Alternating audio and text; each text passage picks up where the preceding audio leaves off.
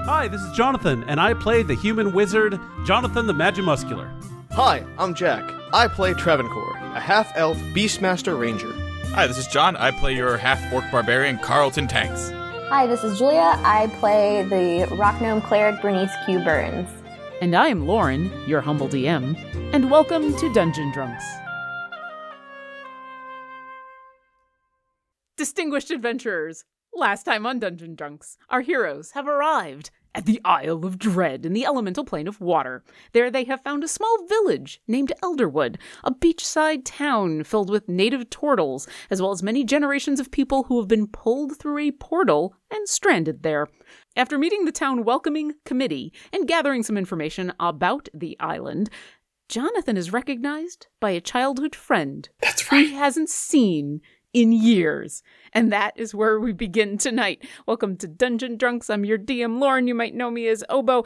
I have Blackberry Sage tea because it was on sale and I'd run out a while ago, and I've gotten over the idea of I can't buy more tea because I have too much tea, because Blackberry Sage is one of my favorite teas, and it was on sale, and so now I have hot tea in my giant D&D mug, and it makes me happy.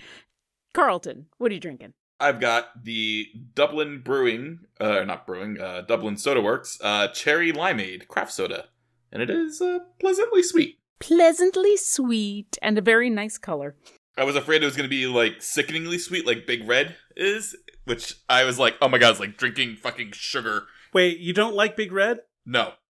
Oh, I'm not a fan of Big Red either. Listen, if I could drink it, if it weren't for the beatas, I'd totally have a Big Red. Oh my god, I love Big Red. So it's really big down here, and I actually worked on a Big Red commercial a couple years ago, and there was Big Red at Craft Services. So I was like, oh, finally I get to try it. Like, I've never had it before. People are always like, Big Red, Big Red, Big Red.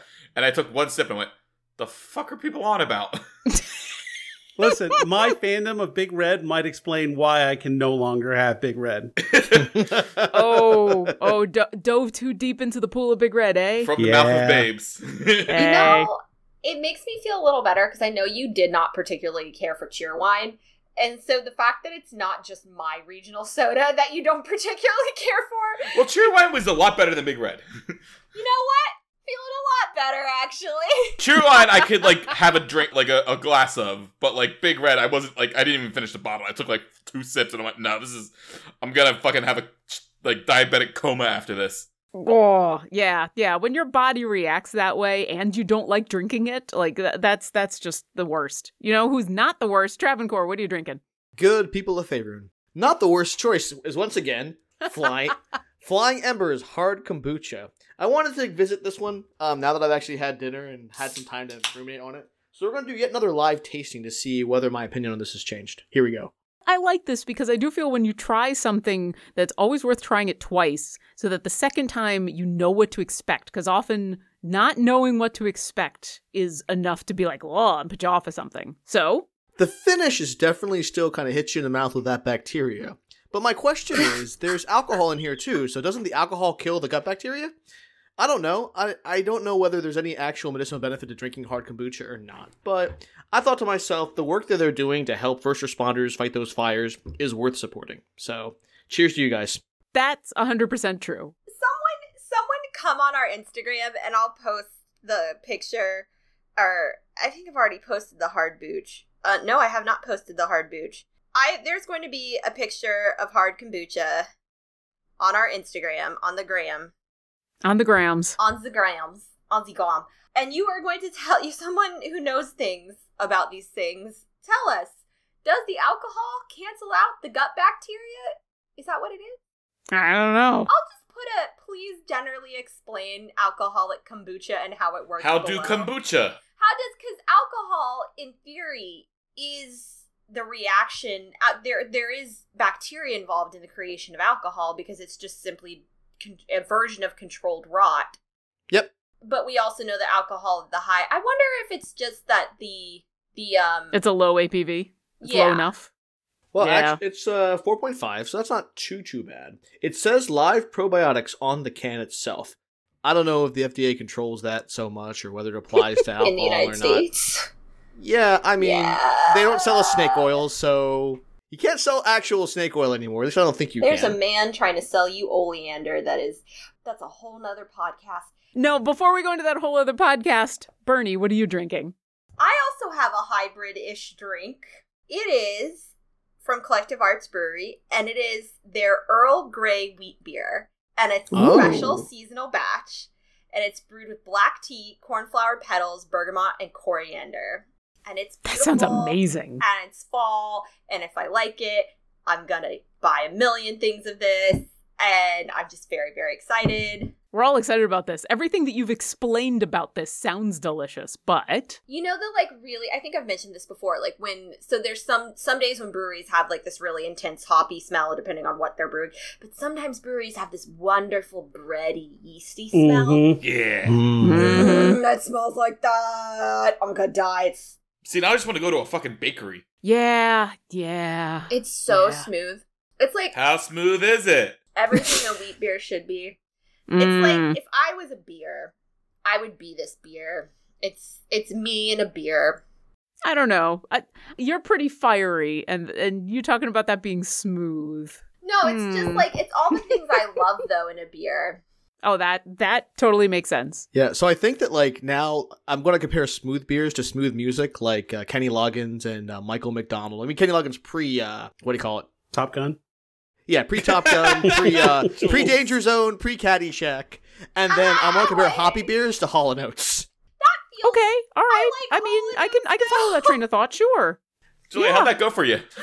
The foam is a little foamy. I got a little over enthusiastic in my pour. It's fine. But it didn't spill. It did not spill. Jonathan, what are you drinking? Hey, this is Jonathan. I play Jonathan the Mad Muscular, and tonight I have an old favorite, a Bottle Rocket. I put a bunch of shots of Fireball into this and a little bit of cola, and it's quite delicious. It is really, really good. And I needed it because we're getting to this week's shot of Fireball, which I consume when I cast spells of 3rd level or higher, particularly Fireballs. But this particular shot is for truly an American legend, Justice Ruth Bader Ginsburg, who we lost over the weekend. May her memory be a blessing, and it's going to be rough, but we've got work to do. But thank you for getting us here, Justice Ginsburg. And her memory is a blessing, and thank you. And there is no adequate transition from that, but I appreciate that Jonathan went last on that because I didn't want to try to go to another drink after that. I thought that was super appropriate. So we will just transition gently into an old family friend reunion. Where last we left our heroes, as explained in the recap, you are currently enjoying the cooler evening air in the Isle of Dread, having arrived after a kind of a raucous journey into the plane of water. You've been introduced to the town and a couple people. You were being led to some temporary quarters as everybody's kind of treating you as though you are one of the people who have been stranded here, pulled through a portal and dropped into the Isle of Dread unceremoniously, despite the fact that that is not actually the case.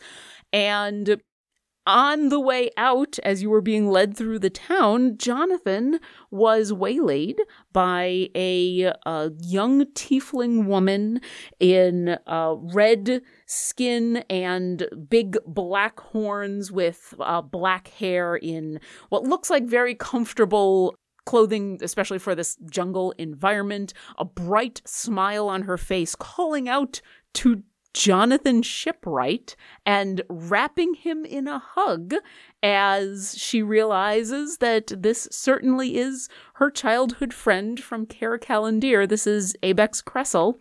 And I think we pick up right there as she pulls away and says, I'm so sorry you're here. I mean, I'm glad to see you, but you're going to have to tell me everything. It's been forever. Yeah, you're going to have to do the same. You are literally one of the last people I saw back home before I left. You and Scotty. You were one of the last people I saw before I got shipped off here. Literally. So, there's catching up to do. Catching up to do. I see you have friends. Yes. This is Carlton Tanks, Travancore, and Bernice Q. Burns. Hello. Hi. Oh, Hi. and Shadow, and I point to Shadow, and and Bucks re-lands on my shoulder. He took off as soon as she got me. She's like, and then he lands back. This is Buxton Bertram Bellwether. You can call him Bucks, and he doesn't nod. He owl bows. My stars, this is amazing. I never in a million years thought that I would see you, and I'm happy to see you, and then I'm guilty that I'm happy to see you. So my name is Bex Cressel. I know Jonathan. We grew up together. We didn't know each other for very long before you got sent off, and then I went off and everything. But we grew up in Caer-Callandir together, and I think of you often, especially with you going off to. You went off to Neverwinter, right? Yeah, the Neverwinter Academy of the Arcane Arts. If you'll remember that, God, I mean, it feels like we spent a lot more time together, but it really was just that one day. And but yeah, like even back then I had a little bit of magic, and now I got a little more. Well, I'm excited to hear. And she turns and looks at Baka, the turtle who had been leading you to some accommodations for the evening. And she says, Baka, I know where all of the welcome rooms are. Do you mind if I take over? I would love for Jonathan and my wife and I will put them up and we'll make dinner for them and take care of everything. Why don't you go and take the night off? And Baka says, okay, if you know each other, then I leave you in good hands, Abex. Okay, if you need anything, I'll be with all the books like normal. And she turns around and trots away. And Bye, Abex Baka. says, and she gives you a little wave. She does the thing where she's walking away and you call out bye, and she stops and she doesn't turn around, but she gives kind of the enthusiastic back wave.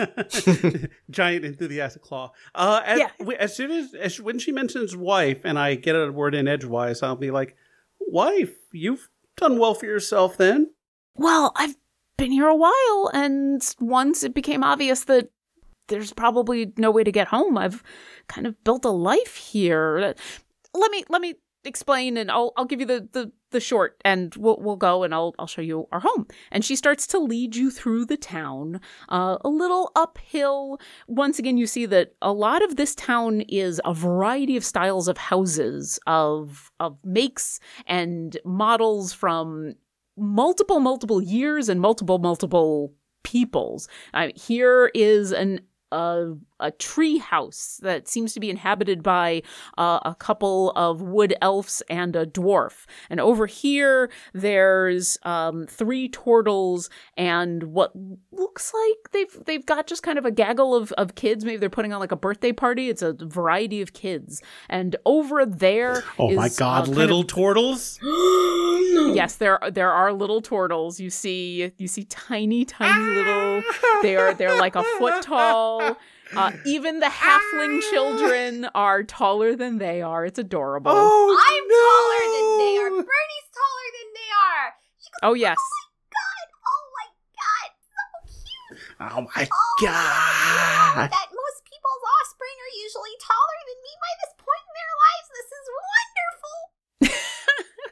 And Abex says, well, so about half the town are turtles. They're the people who they're from here. They live here. This is kind of their town, but all of us that end up shipwrecked here, this is the only safe place on the island. And they've been super nice to just take us in. And from what I gather over the years, it's just become the way of this town. We all just gather here and we all live together and try to stay out of the way of the dragon and the dinosaurs and everything else that's going on. I'm sorry, the what? The dragon and the dinosaurs and we know about the dinosaurs? Dinosaurs. What's a dinosaur? What's that? They're like plesiosaurs on land, I think. Didn't we meet dinosaurs in Chult? Did we? We got a dinosaur mask, but we didn't actually ever meet any dinosaurs. That's correct. You got a Deinonychus mask, and Travancore is correct about the plesiosaurs. Oh, yeah. I would imagine that Travancore's education probably would have covered things like dinosaurs in Braconnum, maybe a little more than any of our educations in Faerun. Travancore, make a nature check. Okay. I'm highly educated. Or I'll let you do a nature check or a history check. I'll let you choose. I'll do a nature. Nature guy, naturally. Sure. The score is actually the same. Doesn't really matter. I just want to turn nature. Because look at me. Oh, 9. So I think of Travancore, before you say anything, I think when Sri Balak Bonaventure was going over dinosaurs, like Travancore's notebook just says big lizards underlined 4 times. You know one dinosaur. You know a Deinonychus. That was the first dinosaur you were taught by your tutor. And like most children who learn about dinosaurs, it captured your imagination, but it so captured your imagination that you only ever learned about the one. So Deinonychus equals, or Plesiosaur equals dinosaur. You don't really know anything else about dinosaurs, but I mean, you're aware of them. And all of you are, especially after the brief visit to Chult that you took, of, yes, giant lizards that usually in tropical climates, but you can find them elsewhere.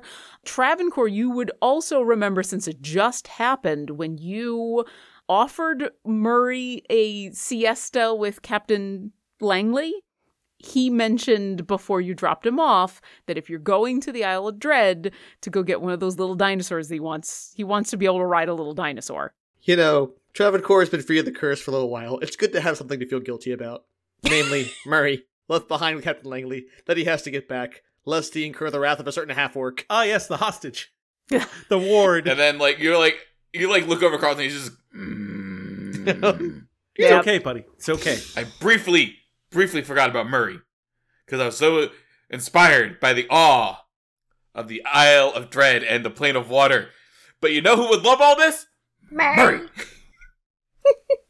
Anyway, Abex says, I can fill you in on a bunch of stuff, and there's a lot of dangers, but this town is pretty safe. We've done our best to keep all of us safe. The rest of the island, not so much. And you've already heard about the dragon. It sounds like you know about the dinosaurs.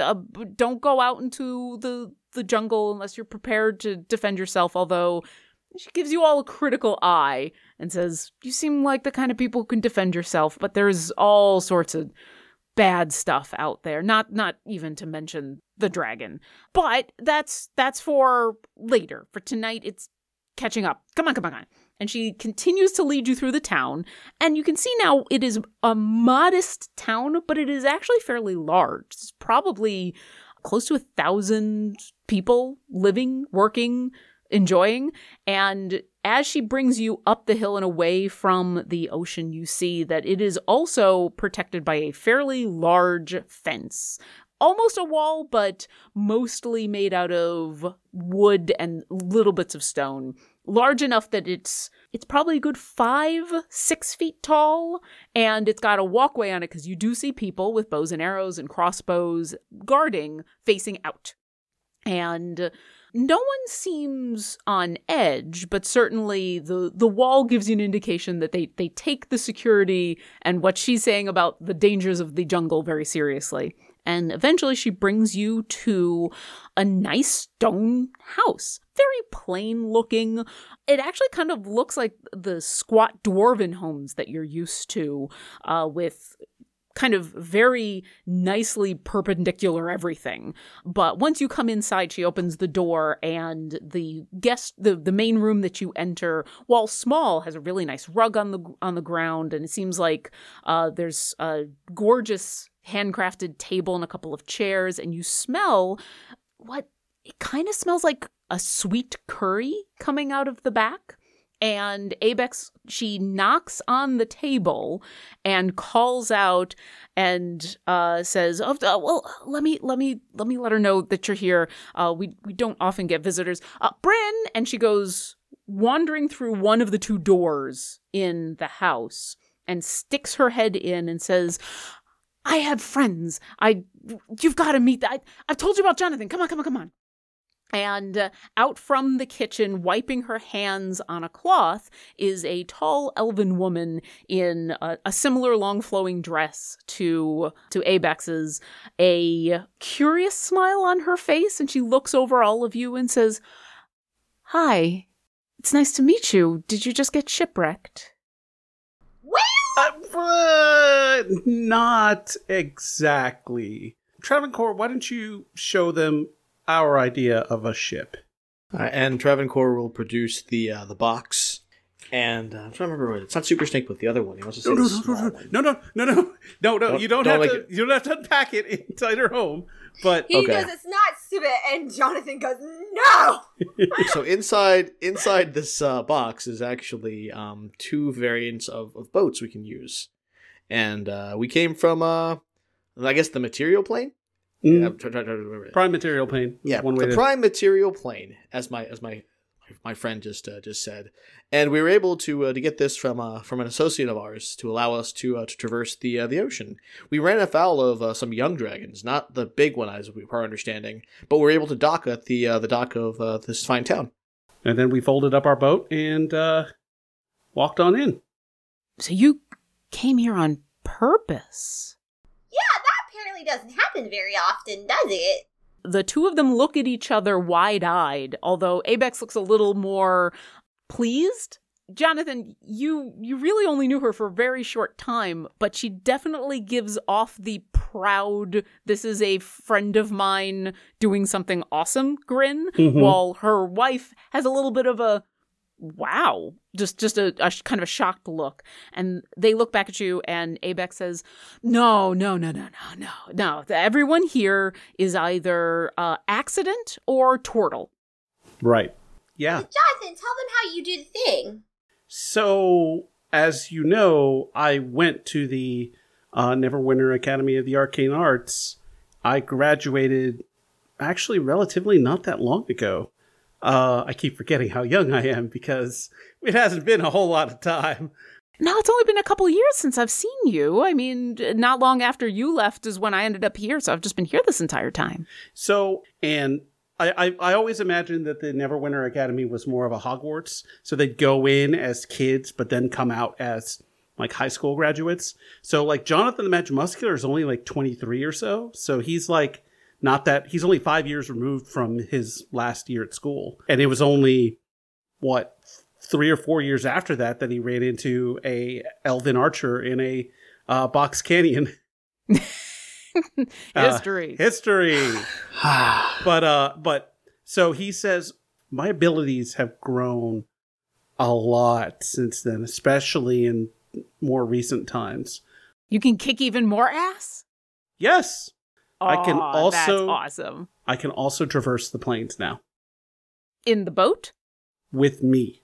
I can travel between planes. That's how we got here. I brought my friends here. And then Travancore taps the box and says, the boat helped. The boat. I'd imagine. The boat helped a lot. The boat made it so we didn't have to swim as much.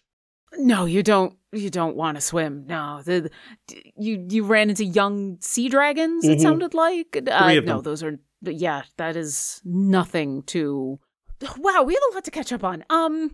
She looks over at Bryn, the tall elven lady, and says, "Do you think we have enough for dinner for everybody?" And Bryn nods and says, "Talk to your friends. I'll get everything ready. It'll just take a little bit longer. Won't be anything fancy, but I can make it work." And she kind of gives you a soft smile, and you get the sense she's a little more shy than Abex, and heads back into the kitchen. Bryn brings you around what is obviously the dinner table, pulling chairs and stools from a couple different places, so you all have places to sit, and says, okay, so you came here on purpose. Why? Let's to see you. You knew I was here? No. He's kidding. No. He's improvising and he needs to practice at it. It's a bit. Carlton, we're gonna yes and him right now. Why don't you start at the beginning of our dealings with the dragon Thontor Vrak? And if you, for brevity's sake, if you want to just say that you explain the basics about the instrument and everything, I won't make you roleplay everything. Carlton does all of that for them. So you get the Carlton Cliff Notes. Oh man, which is like the Ant-Man story. Yeah, it's like the Ant-Man version of the story so far. Or Olaf from Frozen 2. Yeah. It's a little bit of both. So actually, I'm going to recant my statement then. I do want to hear at least the end portion from Carlton. How do you tell the basics of this story? So you want me to just come in of, like, from getting into the plane of water, or do you want me to do, like, greenest At least have a little, like, our last meeting with Thontor Vrack, so we can have a Thontor Vrack impression. Yeah, just talk about the end bit, why you're specifically here. So like I said, we were trying to get out of this deal with this blue dragon, and he told us that there was this harp, and then he was like, you get to be a pirate, Carlton, and I was like, oh fuck, I get to be a pirate, sailing the seas, hell yes, let's do this, and find this harp so we can get out of debt to this dragon, but also not really, because like we're probably gonna double cross him, but I get to be a pirate. Bernie and Jonathan look at each other in horror as you say that part.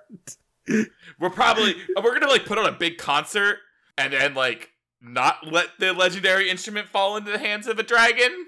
Wait, we are? What? I thought that was it. What I inferred. No! No! Wait, we're gonna give the Maybe. legendary instrument to a dragon? We're gonna give it. Probably. He already has one. What the hell is he doing? Why does he need two? Why does Those things are dangerous. Why I has thought this was a ruse. No! This wasn't a ruse. This was excellent negotiation on my part, and he has one, and nothing bad has come of it, to our knowledge. So This was Yet. this was a literally somehow an everyone wins scenario. Wait, when did we expertly negotiate? Oh, Well, my. you were thinking about being a pirate, apparently. And you know, Abex says that in character. She's been listening rapt. This has taken about 30 minutes. Meanwhile, Bryn has brought out what seems to be curry and fresh bread and some sweet juice, and has been sitting like in rapt attention, like you've been describing the most amazing movie on the planet.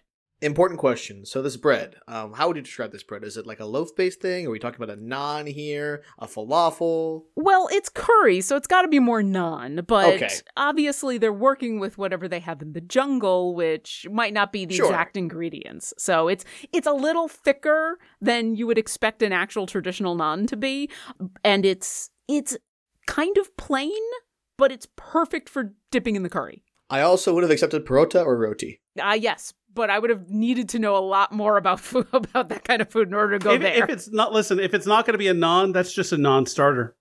Ah! All right, good night, everybody. I feel All like right, we're you done. should have said if it's gonna be loaf bread, that's just a non-starter. That's so much better. Non-starter. I spend a lot of time correcting Steven's shitty puns. So upset at all of you. You lived this. You He lived makes this. some good puns, but all in all, like, my favorite thing I do is make a pun so good that he gets angry at me.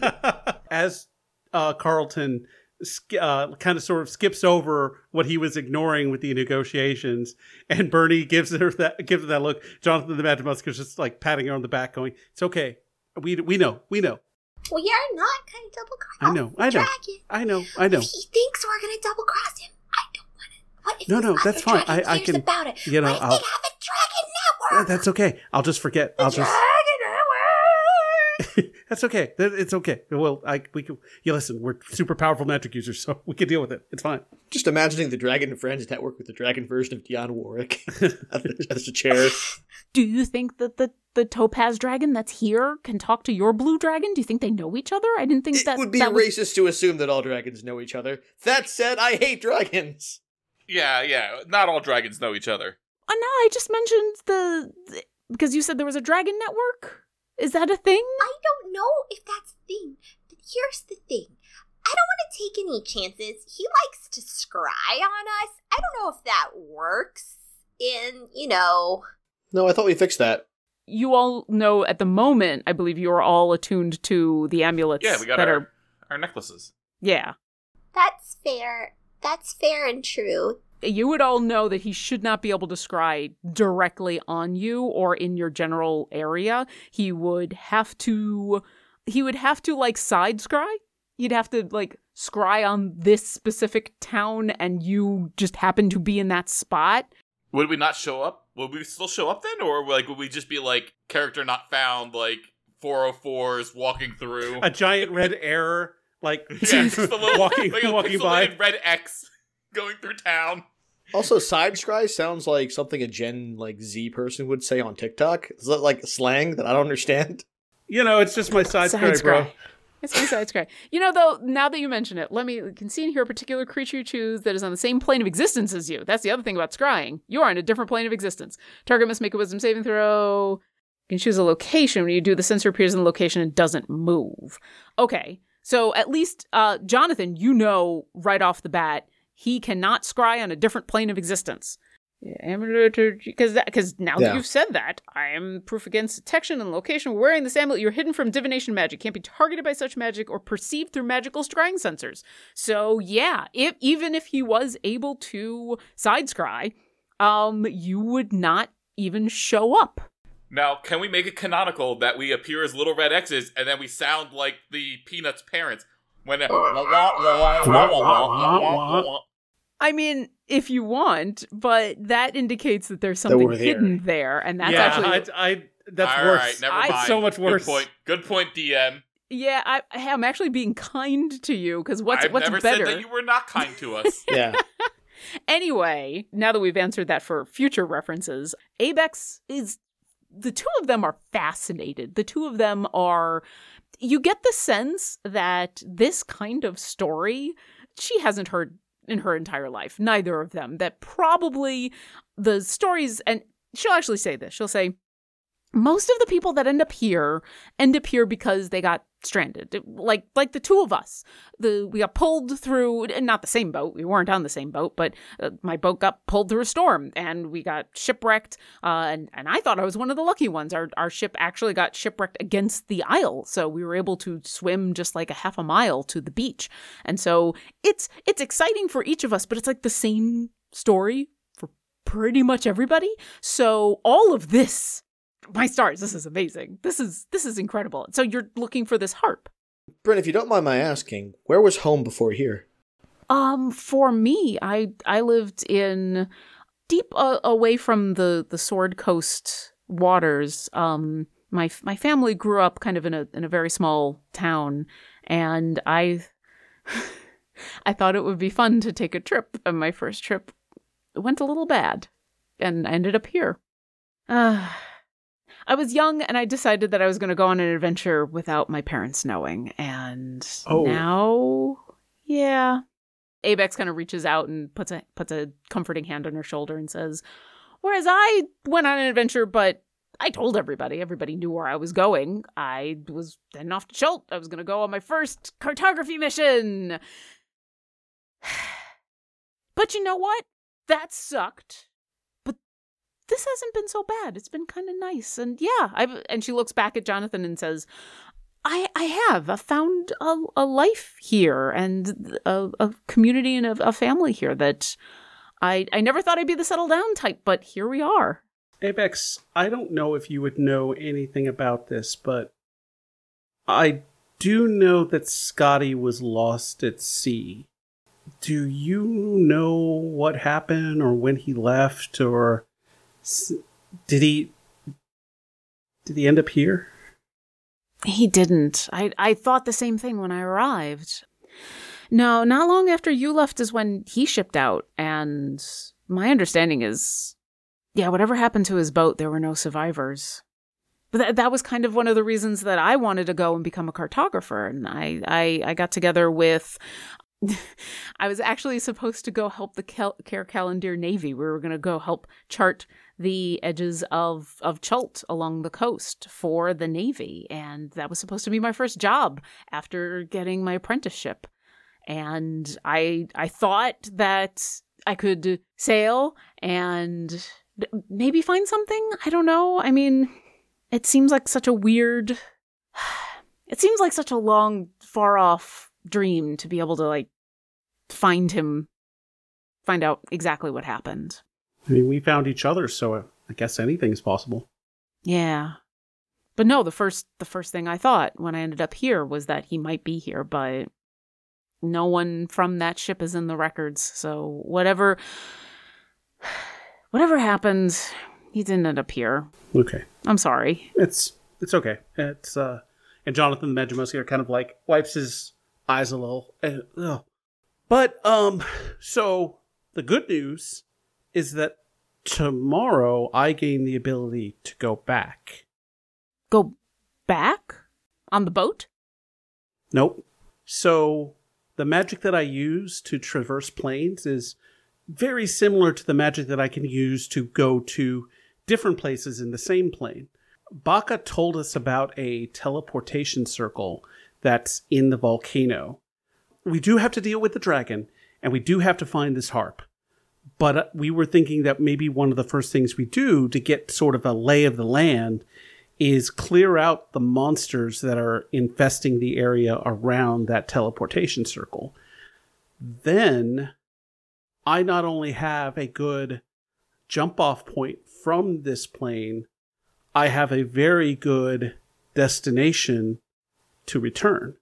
And I plan to. Now that I know that there are people here who have survived, I would say that anyone who wants to go home, I can help. And once again, the two of them look at each other kind of wide-eyed, as though they're contemplating something that they hadn't ever contemplated before.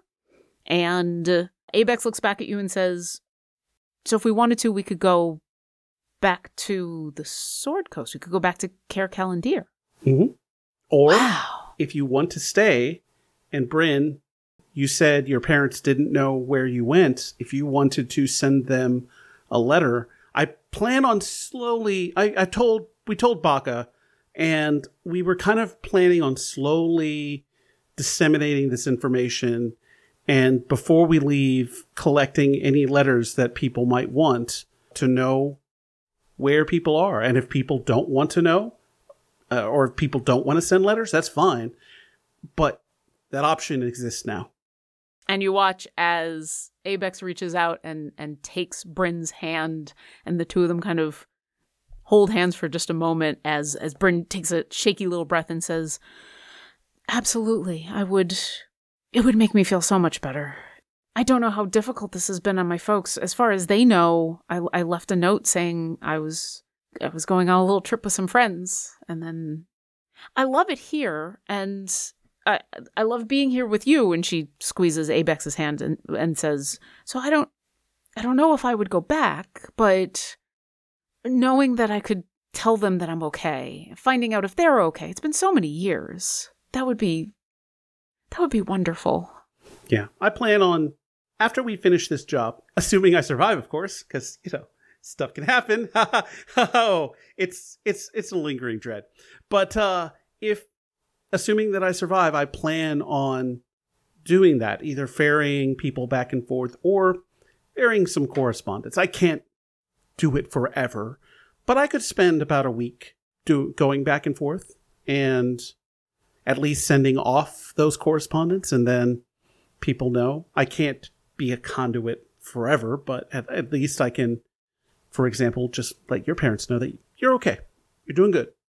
No, that would be wonderful. I don't think anybody would expect you to do that for the rest of your life, but you might actually be surprised. Most of the people here, they've found a life for themselves. I think we're all pretty happy. I think there's maybe some people who came in the last batch or two who haven't been here as long, but just knowing that people know how to get here now and can do it safely, or mostly safely, I guess. I am part of a mages guild in, where are we from? Neverwinter. Waterdeep.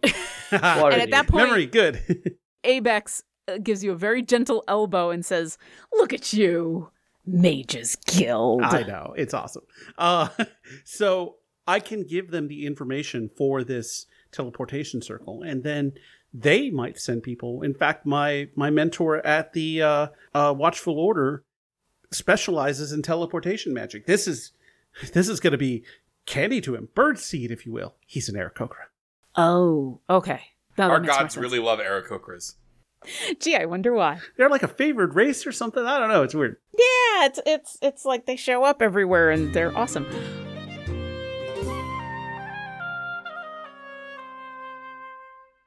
We here at Dungeon Drunks are huge fans of Idle Champions of the Forgotten Realms. It's a Dungeons & Dragons strategy video game that brings together D&D characters from novels, adventures, and multiple live streams in a single grand adventure. And it is so much fun to put together a formation that includes champions from Companions of the Hall, High Rollers, C-Team, Silver and Steel, and more.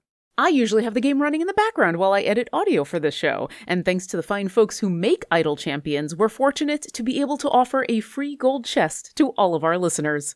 This week's code expires on October 18th at 8 p.m. Pacific, so open up your game, go to the shop, and type in this code. PUTSFUDSFOCI. So use that code and then let us know on Twitter or Instagram what goodies you got for your champions. And now, enough of the loot drops, back to the show. That would be wonderful. So you're going to be here a while. Volcano, dragon. Well, we got to help you out. We've got to... And Abex looks at Bryn and says, I'll go get one of my maps. And she runs off and comes back momentarily with a rolled up, a large piece of rough parchment and spreads it out over the table. And before you is a map. It's a rough map. It's expertly drawn, but there's not a lot of detail to it. This seems like the kind of map that's drawn by a master cartographer who has very little information. Jonathan's going to go, hey, Bernie, we've got a map. I like maps. Maps are good.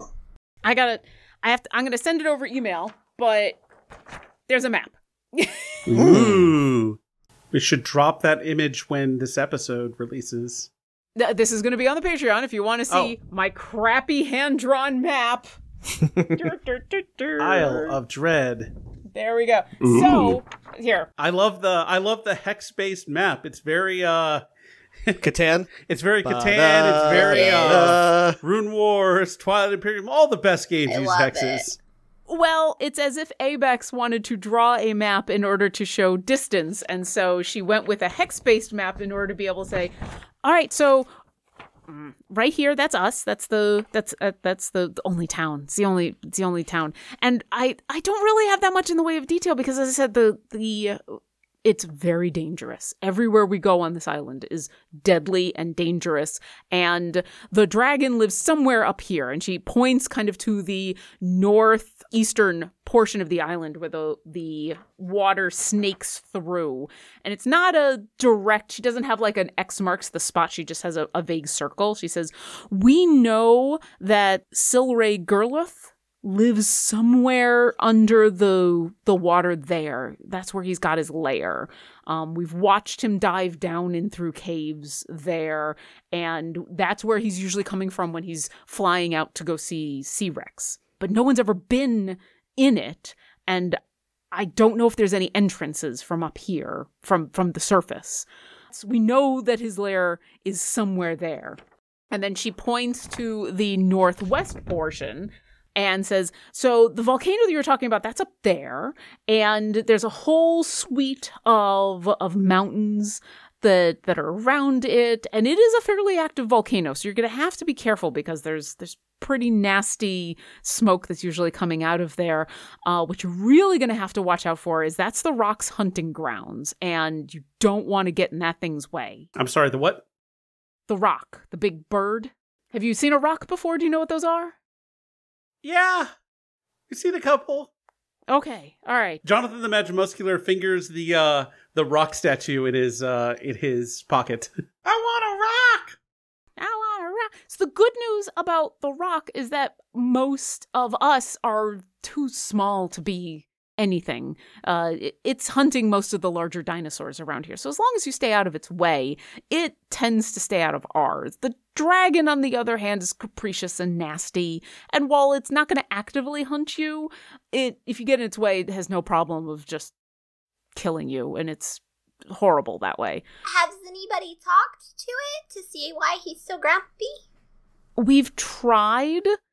Mostly the people who get shipwrecked, and that's when the dragon shows up to steal all of their stuff. We've had some people try to converse with it, and it seems to not want to talk. It's not very social, and it never stops when it's flying over. We see it occasionally fly over, and haven't been able to get it to chat. And as I said, everybody that's ever gone out there thinking that they can do something, they never come back.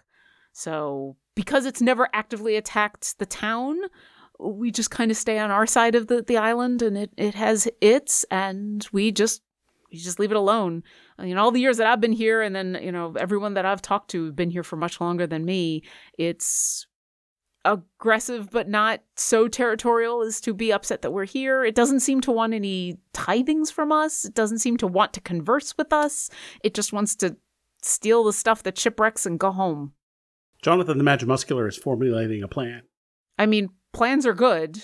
So, we already talked about going up and trying to at least clear out the immediate dangers around the teleportation circle.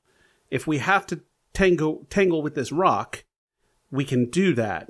However, we may not to upset the natural balance, because maybe this rock keeps the dinosaurs in check. So if we kill the rock, then all of a sudden this town could have a dinosaur problem. We don't want that. But at the very least, we can clear the immediate area of the teleportation circle. And who knows? Maybe we find something that we could use as leverage or bargaining to get the harp away from the dragon.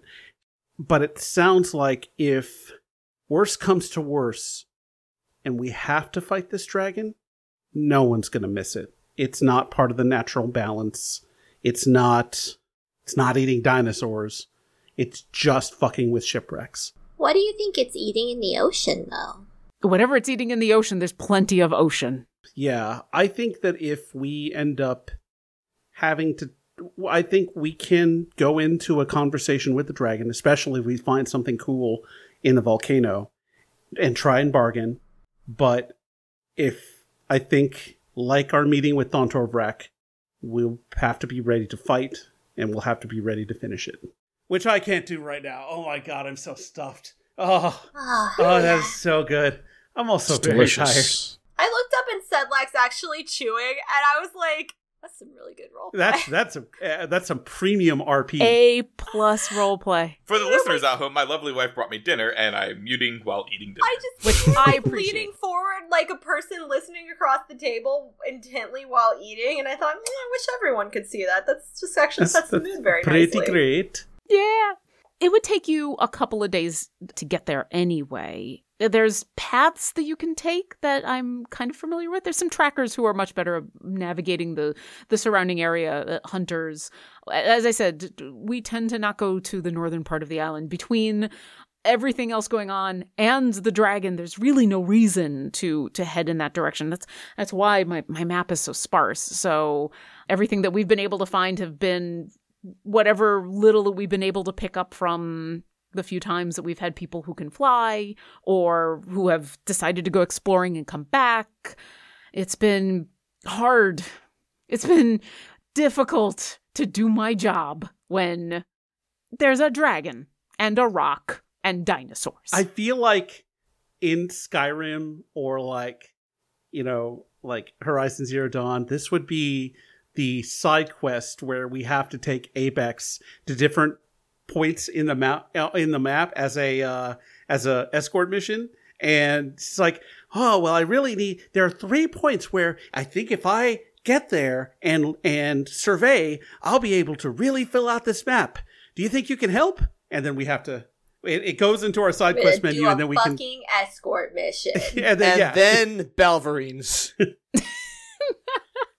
Well, if you at all talk about mapping, she will want to know details. She will say, when you come back from wherever you go off to, I definitely want to hear about all of the details of anything that you see. Because as you can see, this would not get me through my first day of apprenticeship.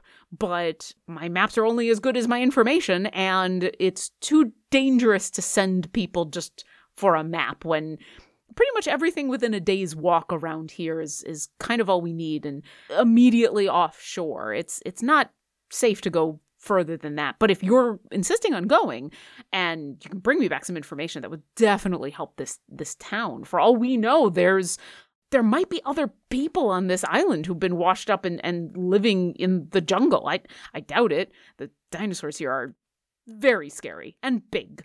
And big. Have I mentioned that they're big? Yeah. Jonathan, there were no dinosaurs in Cair Callandir. Nope, not a one. Nope. We didn't even have any dinosaur bones. Like, nope. That's one of the things that they had at Neverwinter. They had, like, I don't think they were dinosaur bones, but they had dragon bones. And, yeah, them fucks are big. We definitely need to be concerned if there are polar bears and smoke monsters. There's not that enough reference is lost on me. I'm trying to move on. Abex will take your statement seriously and say, well, there's no snow. It doesn't get cold enough here to snow. This isn't like anywhere on the Sword Coast and where there's going to be snow. It gets cool at night if we're lucky, but it's not that cold. You have to go pretty much out onto the water, and then even then it doesn't get cold enough to freeze. Could you imagine the endless ocean frozen? Fascinating. Elemental plane of ice. The what? I'm just saying that this is referred to as the elemental plane of water, so if it all froze over, elemental plane of ice. Although, I imagine there's an actual elemental plane of ice, and it's probably terrible. Oh, the Frostfell. It's a thing. Abex didn't say that. Right, I know. Yeah.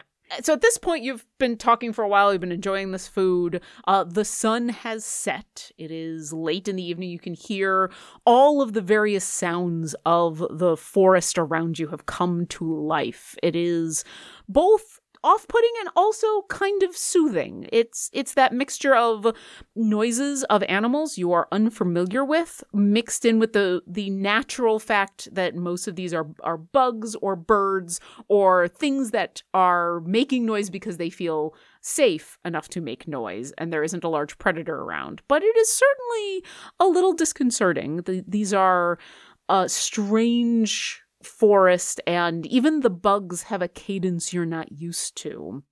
And while there is no sun, it's just gotten dark. There is no moon. There are no stars. It just has gotten dark. And so past the village, as you look out the windows, it is pitch. Like, yes, most of you have some sort of dark vision, but there is nothing. And occasionally you see a glint, maybe a firefly. You hear the padding of maybe a foot on the ground of something closer in the cacophony of the cicadas. You can smell the jungle as everything cools. A lot of the vapors are being released, and now you can feel the mist in the air.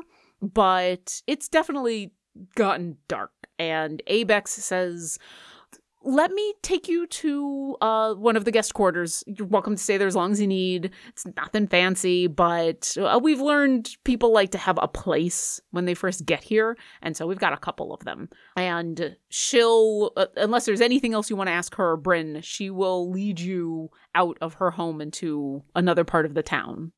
I've got a question for you, Lauren. Yes.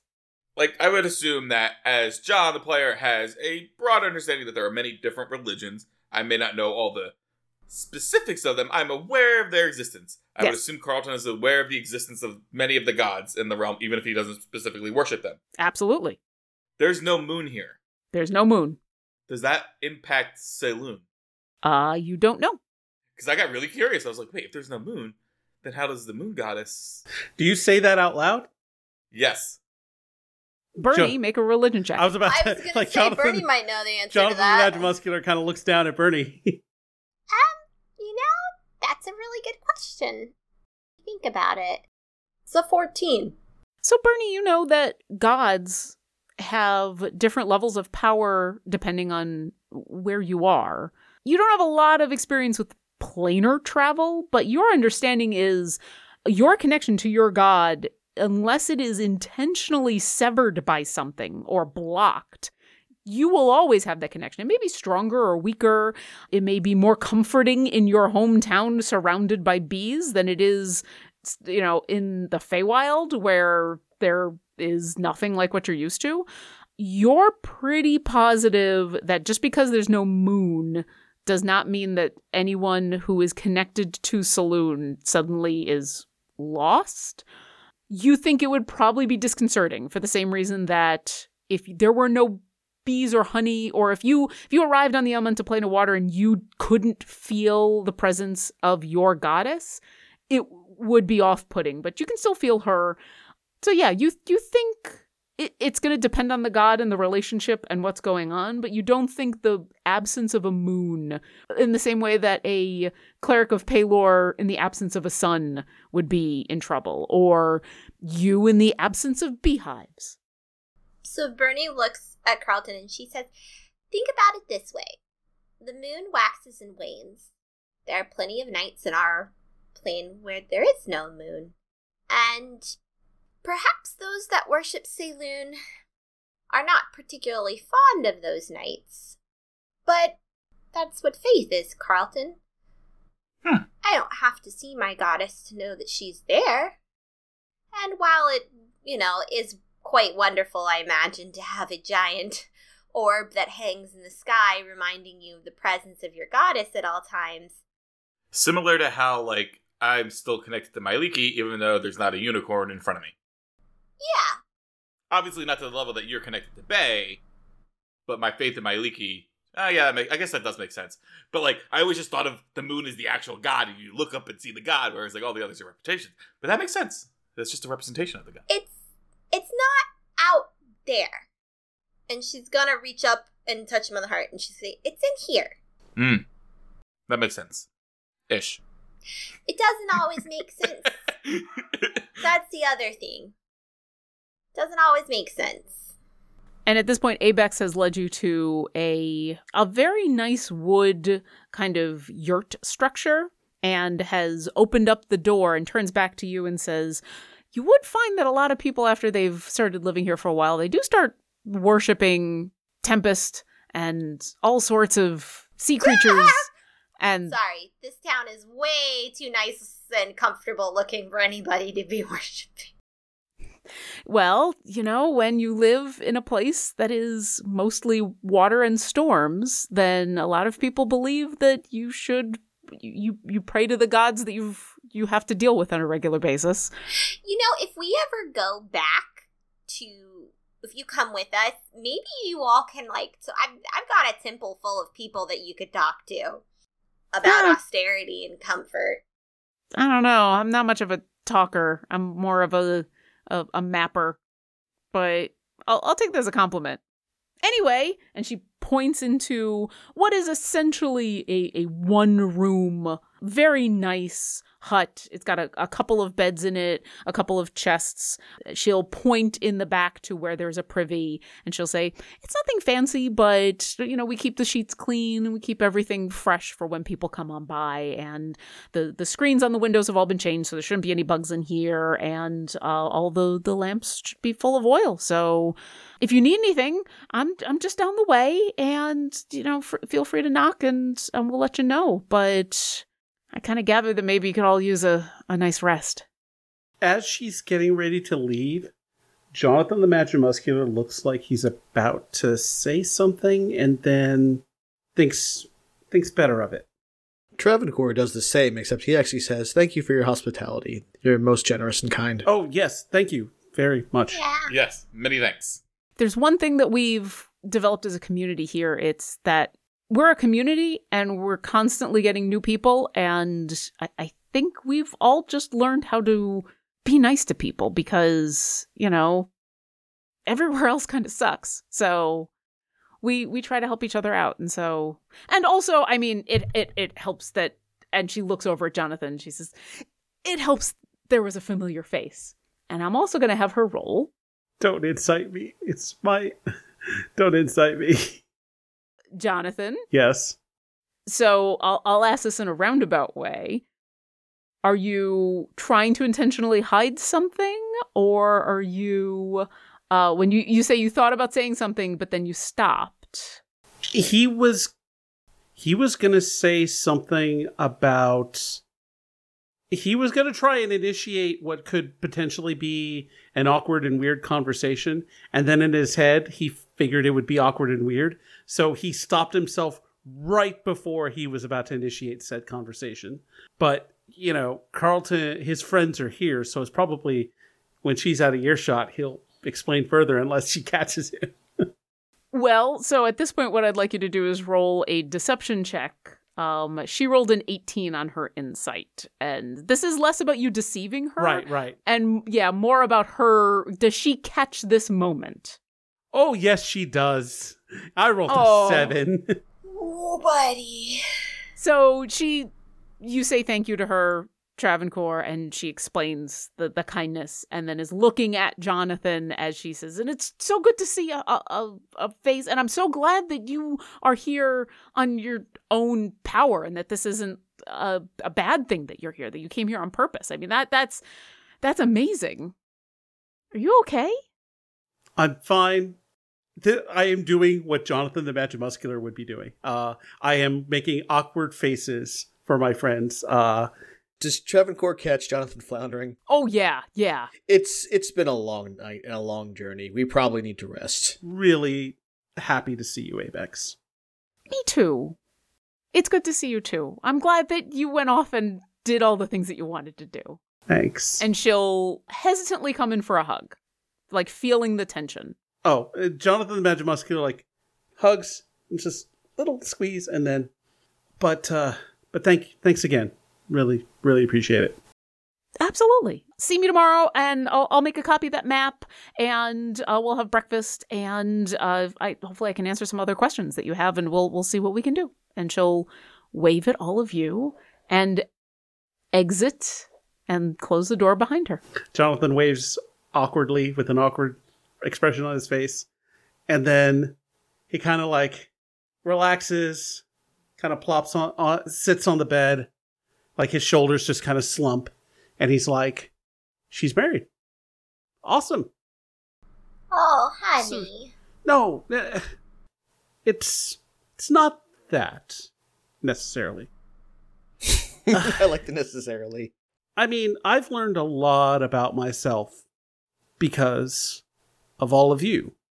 And in this case, particularly from Carlton, kind of made me realize why I see things the way I do when it comes to women. And it pretty much all stems from Abex.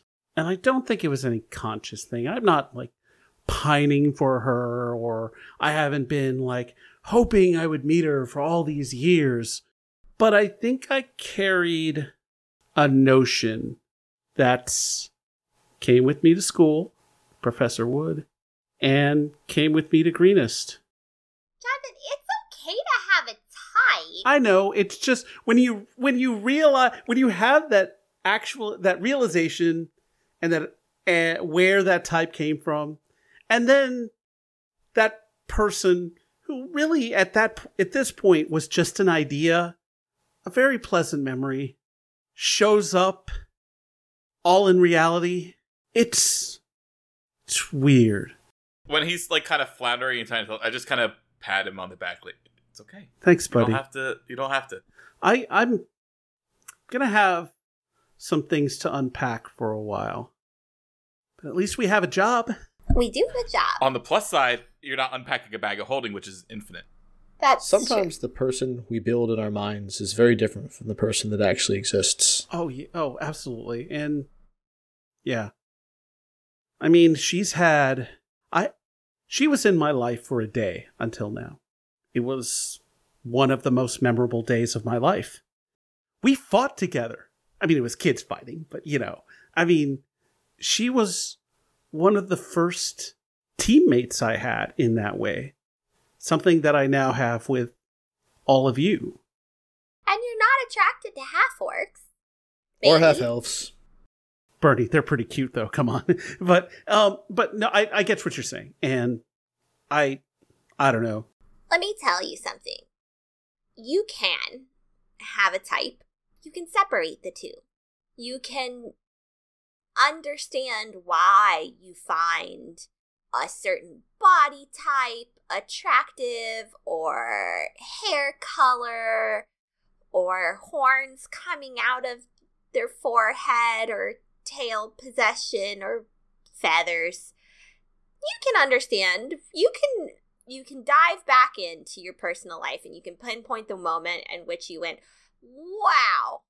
And you can also understand that the person that caused that moment is sometimes completely and utterly separate from everything that comes after. They go on to live their own lives and unfortunately just had to come into collision with the fantasy and the reality at the same time. It doesn't mean the fact that you had the fantasies wrong, and the fact that you came into a collision with it is probably a lot healthier than what a lot of other people do with that information. Jonathan the Magic Muscular kind of nods, like heavily nods. And I guess as a person. It's so fantasies are okay, and things that you're attracted to are okay, as long as they don't affect the respect that you give people that may or may not fall into those criteria. And I've never seen it affect the respect that you give them, though I have seen it delightfully affect your ability to speak, and that, I hope, never changes. Oh, that's not going to change. Probably ever. And I'm not her type now. I may never have been her type. And you're right. She's had a life, ventures. Now she has a family. And honey, there's a lot of tieflings out there in the endless ocean. Jonathan the Magic Muscular starts doing the I get it. Version of Plenty of Fish. I get it. Yeah. Whew. Since we're getting horny on Maine, can I ask a question that's been in my head for a while? This is not Bernie. This is Julia. Depends on who you're asking and what you're asking. Okay, but go ahead. So John asked a very beautiful and poignant and thoughtful question about gods and faith. Ever since we were talking about turtle children and the population of the island, so can turtles... So we have two examples in our party of a half-elf and a half-orc. And what I believe that says is that humans will... Two things. A, humans will sleep with anything. And B...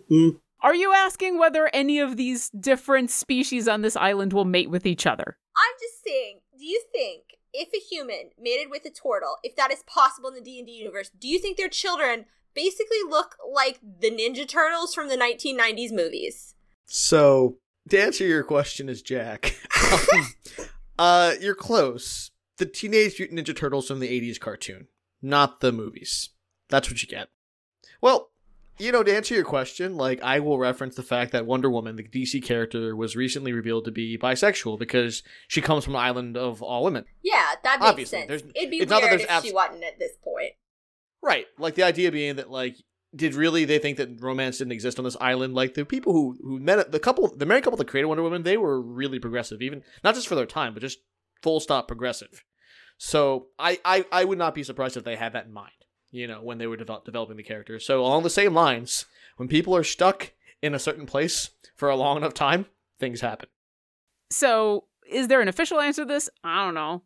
Here is what I will say in this version of the fantasy world that I have created that has all kinds of horrific monsters and horrible problems and bad things that are happening. There are some things in this fantasy world that we are living in that shouldn't be difficult. And in my fantasy world, love is love.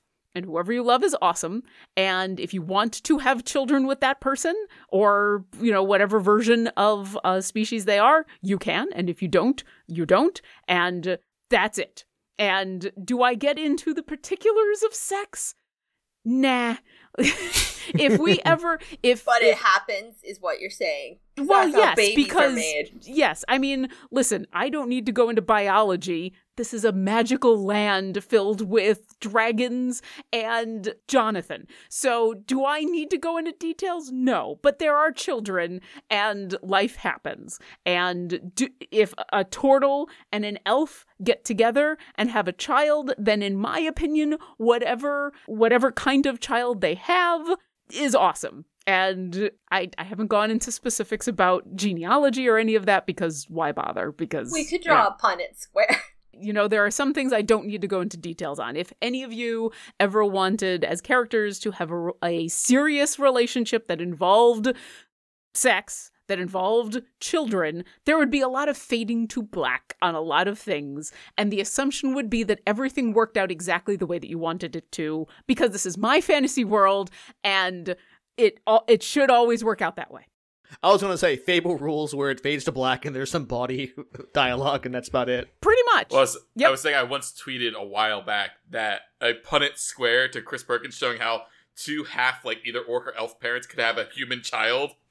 Or there's also that video on Reddit of the little turtle trying to have sex with the shoe, and that's a whole different Punnett square. Yeah, for anyone wondering, Travancore's ancestors at least 10 generations up are all half-elves. So you guys... the blending happened early on. We're all just a race of half-elves, basically. Yeah.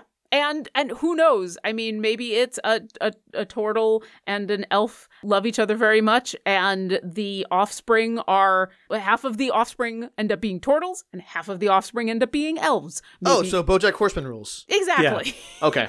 Whatever you think should happen, and whatever the two parents who get together that love each other wants to happen is what happens, because magic. Because dragons. Anyway, that was a tangent. Would you like to go? I'm sorry. No, I just had to ask because I have a friend, very close friend of mine, who was in my wedding, and Rachel, that one's for you, because she would definitely look at me and she'd go, "But Julia, how do you think they have sex?" And that is just, I heard her voice in my head. And when she's listening to this, the answer to how do you think they have sex is if two people love each other and want to have sex, they'll make it work. Yeah. Love finds a way. Yep. And in my D&D games, it's always love and it always finds a way and it's always nice because it's my fantasy world. So yeah. Anyway, is there anything you would like to do before heading to bed? Jonathan the Magic Muscular is going to continue to kind of unpack his feelings in his head. He's not like emotionally roiling, but he is thinking. He's just thinking and ruminating on the fact that this person that he thought he would never see again is alive and well and happy. Yeah, it's got to be like reverse mourning. Like yeah, like it's happy, but it's also it's a paradigm weird shift in your It's replacing bittersweet with sweet, but it's your entire the last couple of years of your life, and so that can take a little bit of adjustment, even if it's a good adjustment. One more thing I wanted to run by you guys, see what you guys think. I do want to help people who want to make communication with the material plane. Should I just say march into the middle of the square and announce this is happening, or should I just rely on people like Abex and Bryn and Baka to spread the word on their own? Like, I never told them to keep it a secret. I think you should trust the people who live here. Yeah. Like the town leader, because they know best. Because some people might be like, well, this is my life. Who are you to say my life here is not... And I am not saying that at all. I am just giving... Right, no, we know that. Somebody may interpret it the wrong way. I just want to give them a chance to write a letter before we leave. Yeah, and the other piece of it is, if we do make an announcement, or even go privately, it might behoove us to send those messages out ahead of time in case anything happens to us, because if you tell them and you die, then they got their hope up for well, what? if I die, then all y'all are stuck here anyway. True, but I'm thinking, if you tell them, and then you can't deliver on that, it's just easier. I don't mind hanging out here a day or two if it makes it easier for you to let people back in the material name know that these people are still alive. That's true. Okay. We'll let the word sort of ruminate, and if we get our job done, we're not in any particular hurry to get back. Yeah, we can hang out. Yeah. We can finally have the tropical vacation that we thought we were going to go on the one time when we thought the giant pie, which was still an excellent adventure, but oh boy, could I use some time on the sand. Oh, a little bit of time off. Oh, wow. Wait, wait. Are you saying I could have an umbrella in my drink? You could have 2 umbrellas, Carlton. Oh, you can dual-wield umbrellas. So Travancore points over, says, Coco no, Coco no, Coco no, Coco no. Jonathan the Magic Musketeer starts and then I nodding point at over to where thoroughly. Coco Snoot would have been like, Coco Snoot. Oh. Coconut. I don't know if dogs can have coconut. In the magical world of my game of D&D, yes. Magical dog-friendly coconut. They can have avocados. They can have chocolate. No. I mean, I hope so. My dog has eaten coconut before, like little pieces that are cooked from leftover from our food. Like it just ends up in there. I'll pick out onions, but coconut I don't bother. Yeah, it's probably fine. But once again, magical world of D&D, sure. All right, so vacation for a couple of days. I'm good with that. That's an awesome plan. Such a great we all plan. go on vacation when this is over. I think. I know. Yeah. Yeah. Well, for now, your characters will get to plan on a little tropical vacation as you head all to bed. And it's a weird hut that you're in, and it's strange noises and smells, but the sheets are clean and the beds are comfy, and there's kind of a nice sense of anticipation as you all get a long rest. Woo-hoo! And I believe Yay. that levels you up to 16. 16. Yes. And So- the next time Gonna we get to... spread my wings, sweet 16. Y'all Next remember time- that show, right? Wow, yes, we remember that Vaguely. show. Yeah. Next time we get together, it will be tomorrow morning. If your plan is to spend a couple of days before you decide to go venturing off somewhere, we'll make that plan then. What you would like to do as far as vacation, what you'd like to do as far as study, what you'd like to do as far as teleportation goes, or sending messages. You can cast sending across planes. Those of you with sending know this. There is a chance it doesn't arrive, but it's a fairly small chance. So you'll let me know. But first, let me give you some experience for non-starter. Because why not? Fine. Yeah. Uncomfortable fun questions about gods, sex, and previous childhood friends. I will give you all a total of 10,000 experience to split between the four of you. The next time we get together, you will be level 16. I will want to know what you did when you leveled up. I will want to know what you want to do on your first full day on the Isle of Dread. Yay! Huzzah! Thanks for listening to our adventure. If you've enjoyed our show, visit us at dungeondrunks.com for links to all of our social media, pictures and bio of our cast, a full list of credits, and more. We'd appreciate it if you left us a review, and we would love it if you come support us on Patreon. Visit patreon.com/dungeondrunks to sign up. Thanks again, and we'll see you next encounter.